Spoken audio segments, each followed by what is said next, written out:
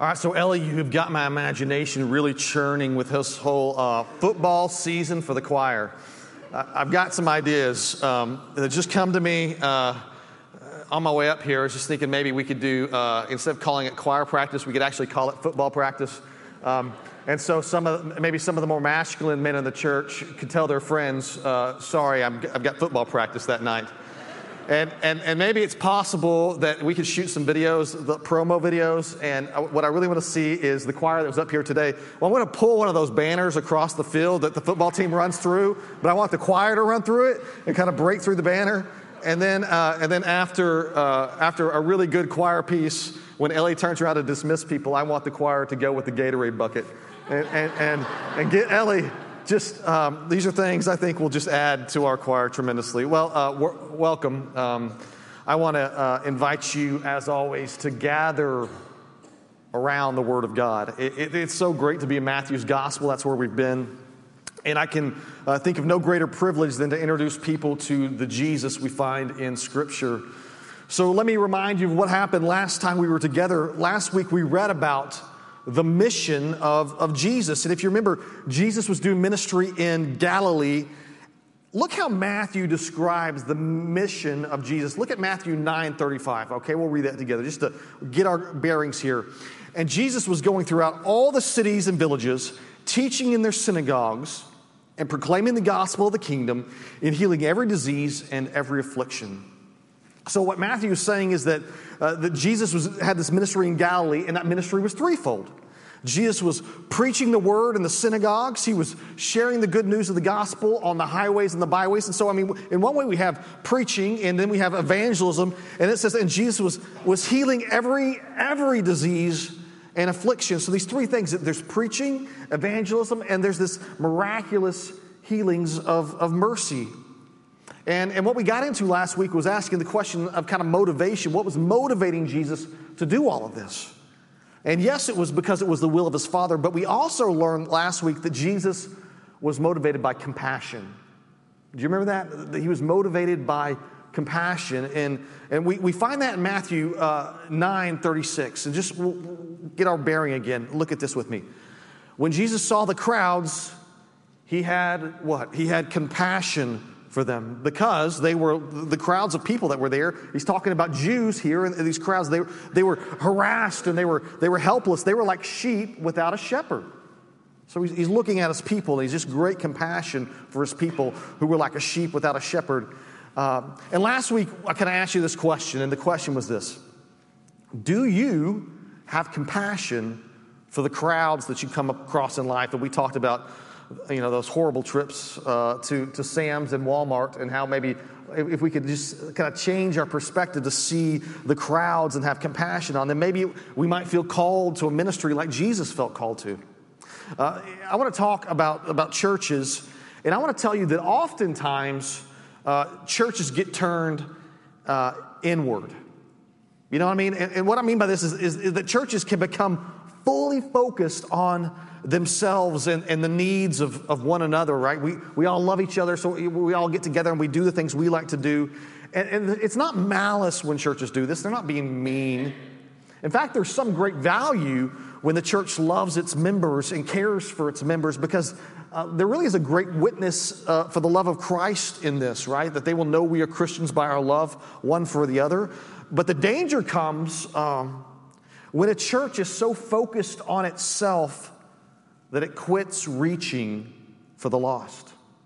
And it's really possible. It's possible for a church to stop having compassion for their neighbors and maybe start to see the people outside our church doors as being our maybe enemies, because they hold to a different standard ethics than we do, right? I think it's always important that we as a church remember that we have been called to be a city on a hill. That we've been called to be the light of Jesus, to be salt and light, and we've been sent out to go make disciples. We have to continue to be outward focused as a church, and as we strive to be the hands and feet of Christ. Last week we read together from Matthew 9:37. This is what it said. You remember this? It's a great line. It said, "The harvest is plentiful, but the laborers are few." And Jesus instructed, when he was with his disciples, he says this, the harvest is plentiful, but the laborers are few. And then the way that Jesus goes about addressing this problem is that he instructs his disciples to begin to pray specifically for laborers to go out. Will you guys join me in praying for laborers to go out into the harvest? And I hope last week, as we talked about that many of you joined me in praying that God would send more laborers out into the harvest, because I think it costs you nothing. That's an easy prayer for you to pray, that God would continue, that you would have compassion on the people outside our church, and you would begin praying that God would send laborers out there. Now, here's something that you need to know. Sometimes when you pray for something, God is going to call you yourself to be the answer to that prayer, okay? What do I mean by that? Let me give you some examples. Sometimes you will pray for God to do something, and God's response will be to lead you by the Holy Spirit to go and serve to accomplish that end. So your prayer might be, you might see Jim, and he's just moping around here one day, and you think to yourself, well, God, just encourage Jim. And the next thing you know, God might call you to go and be an encourager for Jim. Right? Sometimes out of your prayers, God calls you to action. You might be praying for God to take care of the orphans at King's Children's Home in Belize, and it just might happen that by His Holy Spirit, God will draw you that you should go.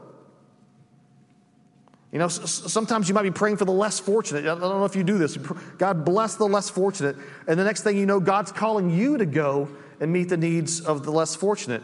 So what I want you to do with me today is I want you to begin to pray for those who are supposed to go on the next mission trip to Belize, right? See what I'm doing? Will you join me in praying for those that are supposed to go to Belize? That God would send laborers out into the harvest on the Belize trip? Because maybe, just maybe, God will send you. I don't know. Look how this happens in our story. Just one more time so we get grounded. Jesus tells the 12 disciples to pray. He says, you pray that God will send more out into the harvest. And then what does Jesus do? He turns around and he calls the 12 themselves to go and to be the answer for the very thing that he had them praying for to begin with. Look at verse 10:1. We'll just get grounded again here. Jesus called to him his 12 disciples, and he gave them authority over unclean spirits to cast them out and to heal every disease and every affliction. Now, what I'm suggesting for you is happening in chapter 10 of Matthew is that the 12 disciples of Jesus were missionaries. I think this is a very healthy way to think about this. They're some of the first early missionaries. That what's happening is this is mission work, that he is sending them out to be missionaries. They were sent by Jesus into the field. They had a unique calling. They had a unique gifting. And what's unique here is they had a unique office, okay? And why that's important is to say this, that you and I are not the 12 disciples. We're not apostles. You're not an apostle. And so we can't read everything in this text and assume that it's 100% directed at us the same because you're not an apostle, okay? That being said, I think we can learn a lot about what it means to be sent by Jesus, specifically to be sent out in the world to do missions. And what I want to do now is I want to invite you to stand as we read God's Word. It is our tradition. If you're visiting for the first time, you're like, man, these people sit and stand a lot. And maybe we do, man. I don't know. It works for us. But the reason we stand is we find it appropriate to be in the position of standing as we hear God's Word proclaimed. And so before we read together, will you join me in prayer? Father, we come to your Word. We humble ourselves before your Word. By the power of your Holy Spirit, may we hear it well. May we be convicted and inspired in Jesus' name. And the church said, amen. Okay, Matthew 10, beginning in verse 5. These 12 Jesus sent out, instructing them, go nowhere among the Gentiles and enter no town of the Samaritans, but go rather to the lost sheep of the house of Israel, and proclaim as you go, saying, the kingdom of heaven is at hand. Heal the sick, raise the dead, cleanse lepers, cast out demons. You receive without paying, give without pay. Acquire no gold or silver or copper for your belts, no bag for your journey, or two tunics, or sandals, or a staff, for the laborer deserves his food. And whatever town or village you enter, find out who is worthy in it, and stay there until you depart. As you enter the house, greet it. And if the house is worthy, let your peace come upon it. But if it is not worthy, let your peace return to you. And if anyone will not receive you or listen to your words, shake off the dust from your feet, and you leave that house or town. Truly, I say to you, it will be more bearable on the day of judgment for the land of Sodom and Gomorrah than for that town. Church, the grass withers and the flowers fade, but the word of our Lord will stand forever. And this is the word of our Lord. Thanks be to God. Please go ahead and be seated.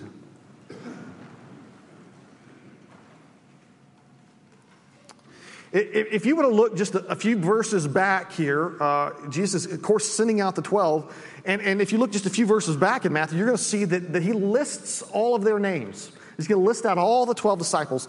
And Peter is listed first. And I mean, if you think about it, that kind of makes sense. Peter listed first.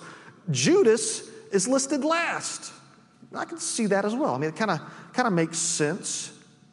What you need to understand about this list of men is that these are not necessarily polished guys. They're not educated men. They don't have diplomas. They're not accomplished men. They're not even necessarily like righteous men. Peter will deny Jesus. Judas will betray Jesus. Thomas will doubt Jesus. Matthew is listed here as Matthew, the tax collector, as if Matthew wants you to remember that he has a shady past. Jesus has called for himself unremarkable men to be his disciples. You have to think this is partly so that you and I will realize that God uses average people like us to accomplish his will. Now, eventually what's going to happen is that the resurrected Jesus will issue to his disciples the Great Commission. You remember the Great Commission at the end of Matthew? That's the full sending out of the 12. But this isn't that. This is almost some sort of trial run for them, right? I think it's not wrong to think of Matthew 10 as Jesus sending out the 12 into kind of a short-term missions atmosphere. They're sent out for a short period of time. They've got a specific job to do, and it's all kind of part of their discipleship. Jesus is working with them, so he's kind of going to the 12. You go out and you do what you've seen me do, and then come back and let's talk about it. Talk about how it went. Talk about your struggles. And what a great way for Jesus to be equipping and training the 12, and then send them out in the short term and then bring them back and talk about that. Here's what Jesus said to them. It's Matthew 10, 5 through 6. Let's just look one more time. These 12 Jesus sends out, instructing them. Look at what he tells them to do. Go nowhere among the Gentiles and enter no town of the Samaritans, but go rather to the lost sheep of the house of Israel.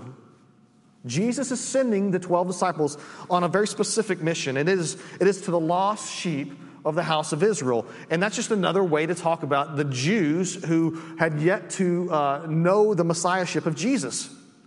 In fact, Jesus actually instructs the 12 to avoid the Gentiles and the Samaritans. Now, I think you know like what a Gentile is. It's a non-Jew. A Samaritan was kind of someone who at one point had been a Jew, but then had gone and married a Gentile, and they had these kind of integrated practices, so they were kind of seen as half-breeds, is the way that Jews would call them, which this kind of instruction of Jesus not to go to either one of them leaves some people to ask, did Jesus not want to save the Gentiles or the Samaritans? Like, did Jesus only come to save the Jews? It's a fair question when you come to this text, right? What I need you to understand is that Jesus came to save his people from all tribes and all nations, and over again in Scripture we get this understanding. It's just that it had to start with the Jews. The order of operations is important here. The Jews were going to hear the proclamation of the kingdom first. The first mission of the 12 disciples was going to be strictly to Jews. That being said, like Jesus was clear, like we go back to Matthew 8, he was clear. So I need you to understand this, that one day the nations would be included in the promises. Look at Matthew 8, 11 through 12. Look at this. It says this. And Jesus is talking. He says, I tell you, many will come from east and west, and they're going to recline at table with Abraham, Isaac, and Jacob. The idea is that all the Gentiles are going to come from the nations, and they're going to be integrated to this great table feast with Abraham, Isaac, and Jacob. He's talking about the kingdom of heaven there. He's always got this idea that they're going to be accepted in and brought into what he's doing as part of the kingdom. But here's this other part. It says, what about the sons of the kingdom who reject Jesus? He's talking about Jews there, right? Well, there's going to be some Jews who don't come in. They're going to be cast out into the outer darkness.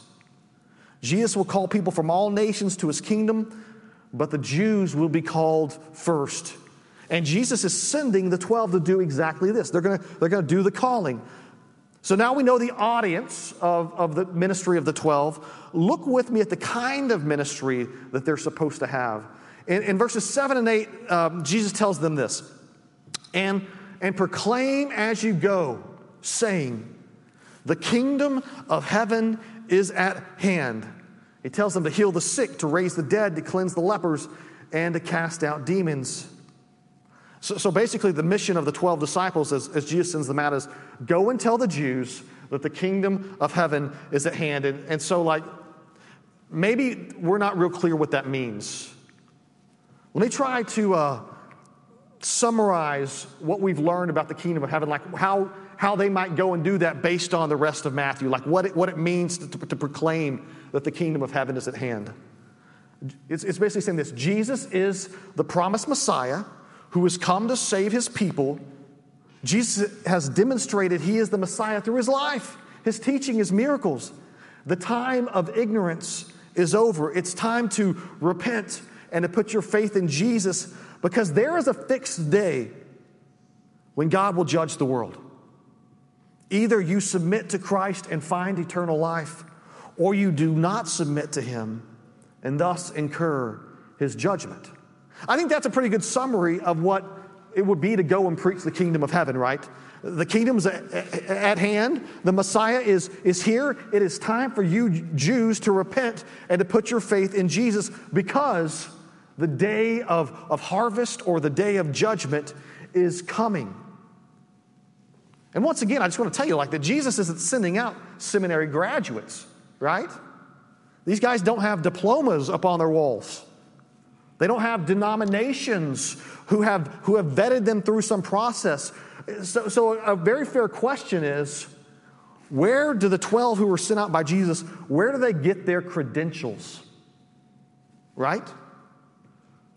I want to suggest to you that the credentials of the apostles are quite simple.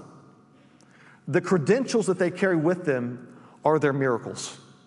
You understand this. The reason they're doing miracles is it's kind of like their credentials. The 12 preach the kingdom of heaven as they go, and they say, listen, the Messiah's here, you need to submit. And then someone says who are you? Where did you go to school? What denomination has ordained you, right? I mean, there's these questions that would just be natural if people are saying that Jesus is the Messiah.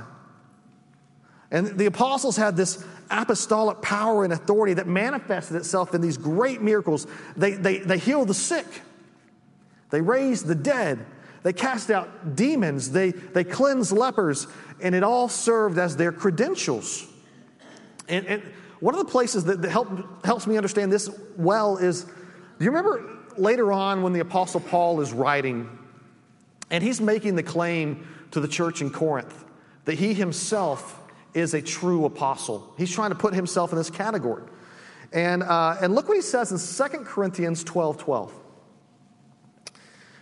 He's making the case that he is a true apostle. And he says this: the signs of a true apostle were performed among you with utmost patience, the signs and wonders and mighty works. So basically what Paul is saying is the proof that I was an apostle was the fact that I was doing these signs that are limited only to the apostles. It was apostolic authority and apostolic power. I was doing these miraculous things, and you saw them.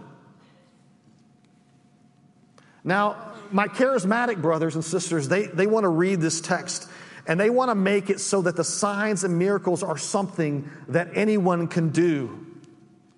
But see, Paul says, nope, it's only the apostles right? So this is the new message of the kingdom. This is the way that they would come with their credentials. And so Jesus tells his disciples, he said this to them, you received the gospel without pay. He tells them, now give it without pay.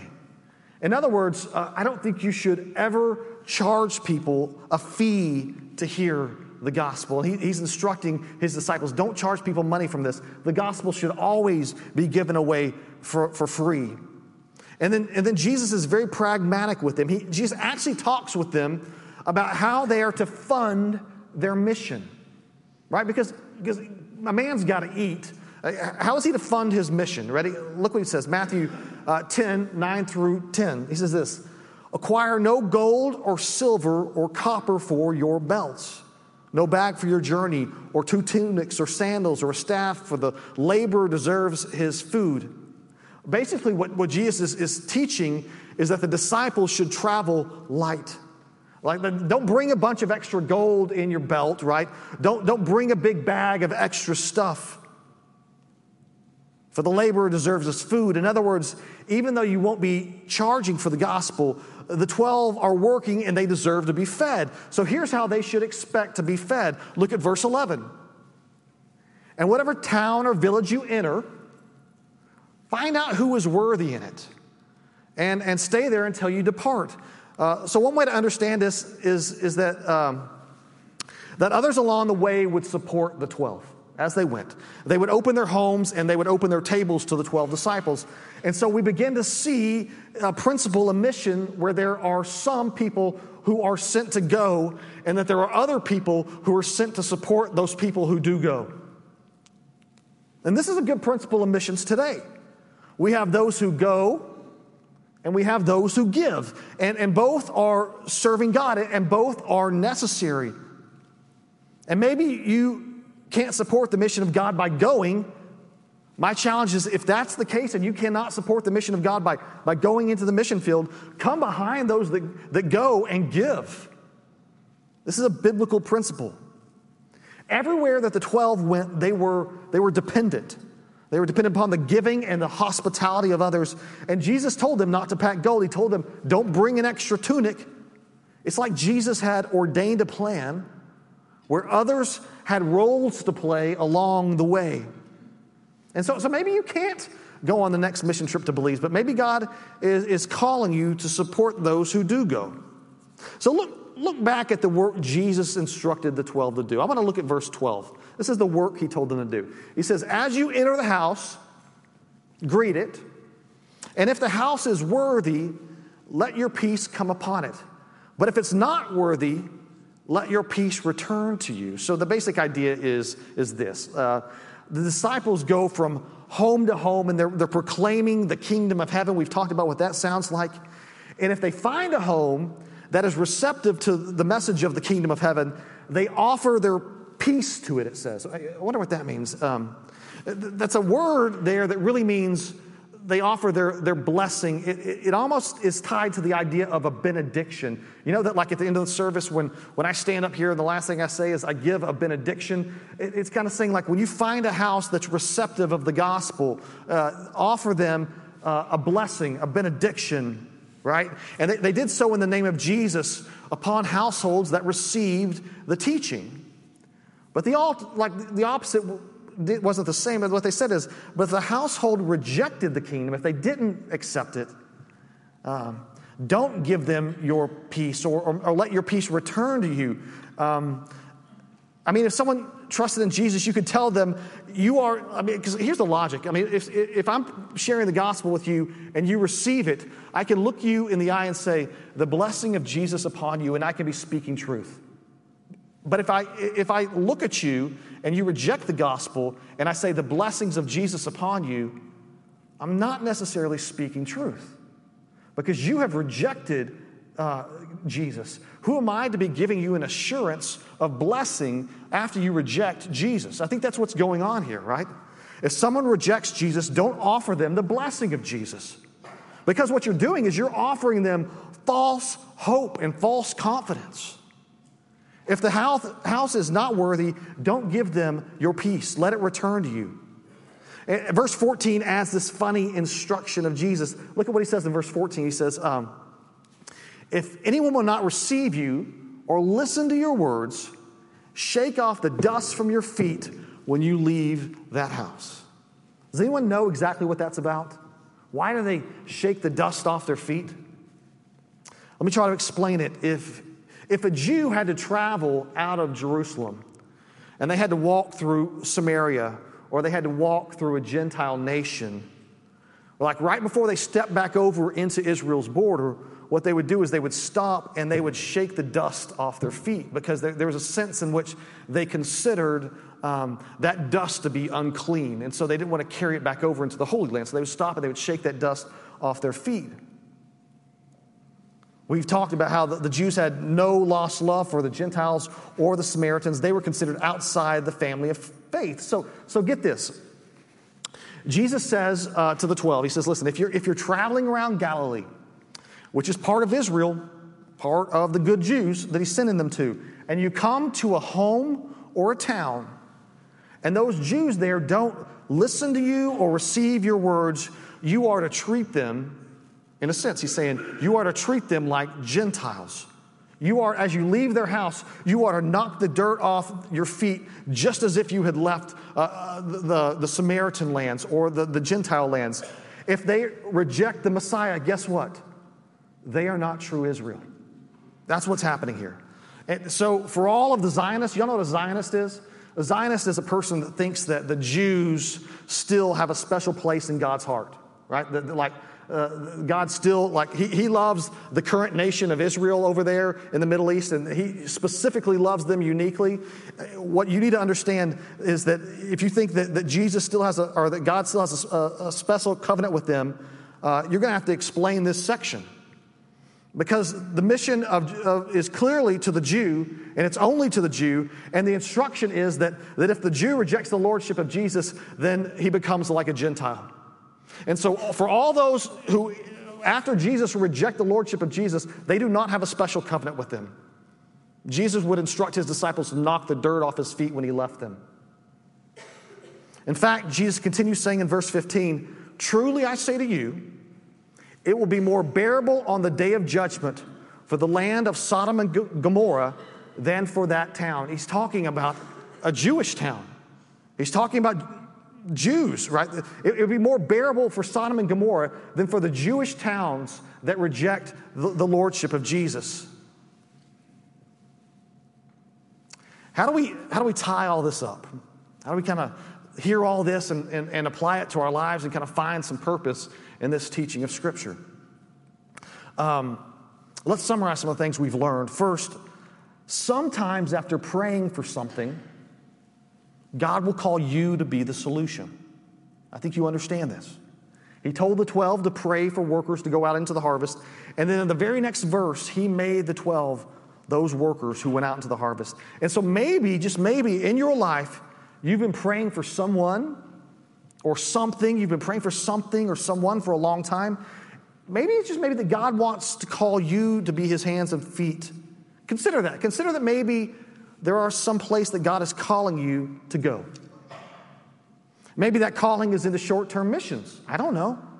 In the same way that Jesus sent the 12 into short-term missions, maybe you ought to consider the call of Jesus in your life. Like, where are you being sent? Is it to the homeless in Jackson? Or maybe you feel like you're supposed to go on a trip to Belize. Or maybe it's something else. But guys, I'm telling you, the way that Jesus trains his disciples is by sending them out. And he sends us all out through the Great Commission. Where are you sent out to? Or maybe you think that Jesus wouldn't send you because you're not perfect. Because you're not someone like the apostles. If that's what you think, you missed the story. The apostles are intentionally not perfect, right? They're uneducated, they're unrefined, but they are trusting in the training of Jesus in their life. And part of the training of Jesus is to send them into the world. Have you ever considered that might be something the Lord wants in your life? To send you out into the world. Like, you don't have to be perfect, you just have to be obedient. And maybe some of you can't go. And listen, that can't, we're talking about people who for some physical reason can't go. Maybe you can't go. I think we've seen all along the way that God uses people to support those he sends out into the harvest by helping to make sure their needs are met. So consider today, if you're being called to go or if you're being called to support those who do go, because what Jesus is clear about is this, and we'll end on this. The harvest is plentiful, but the laborers are few. We get up here week after week after week after week, and we say we are a gospel-driven, mission-centered family of believers. And it's time for us to practice what we preach. Be thinking about whether you're called to go. Let's pray together. Father, we thank you for your word. We thank you for the call upon the apostles to go, even though they weren't perfect. We ask you to call us, Lord, that others may hear the good news and be saved for the coming harvest. We pray all this in the name of Jesus Christ, and the church said, amen.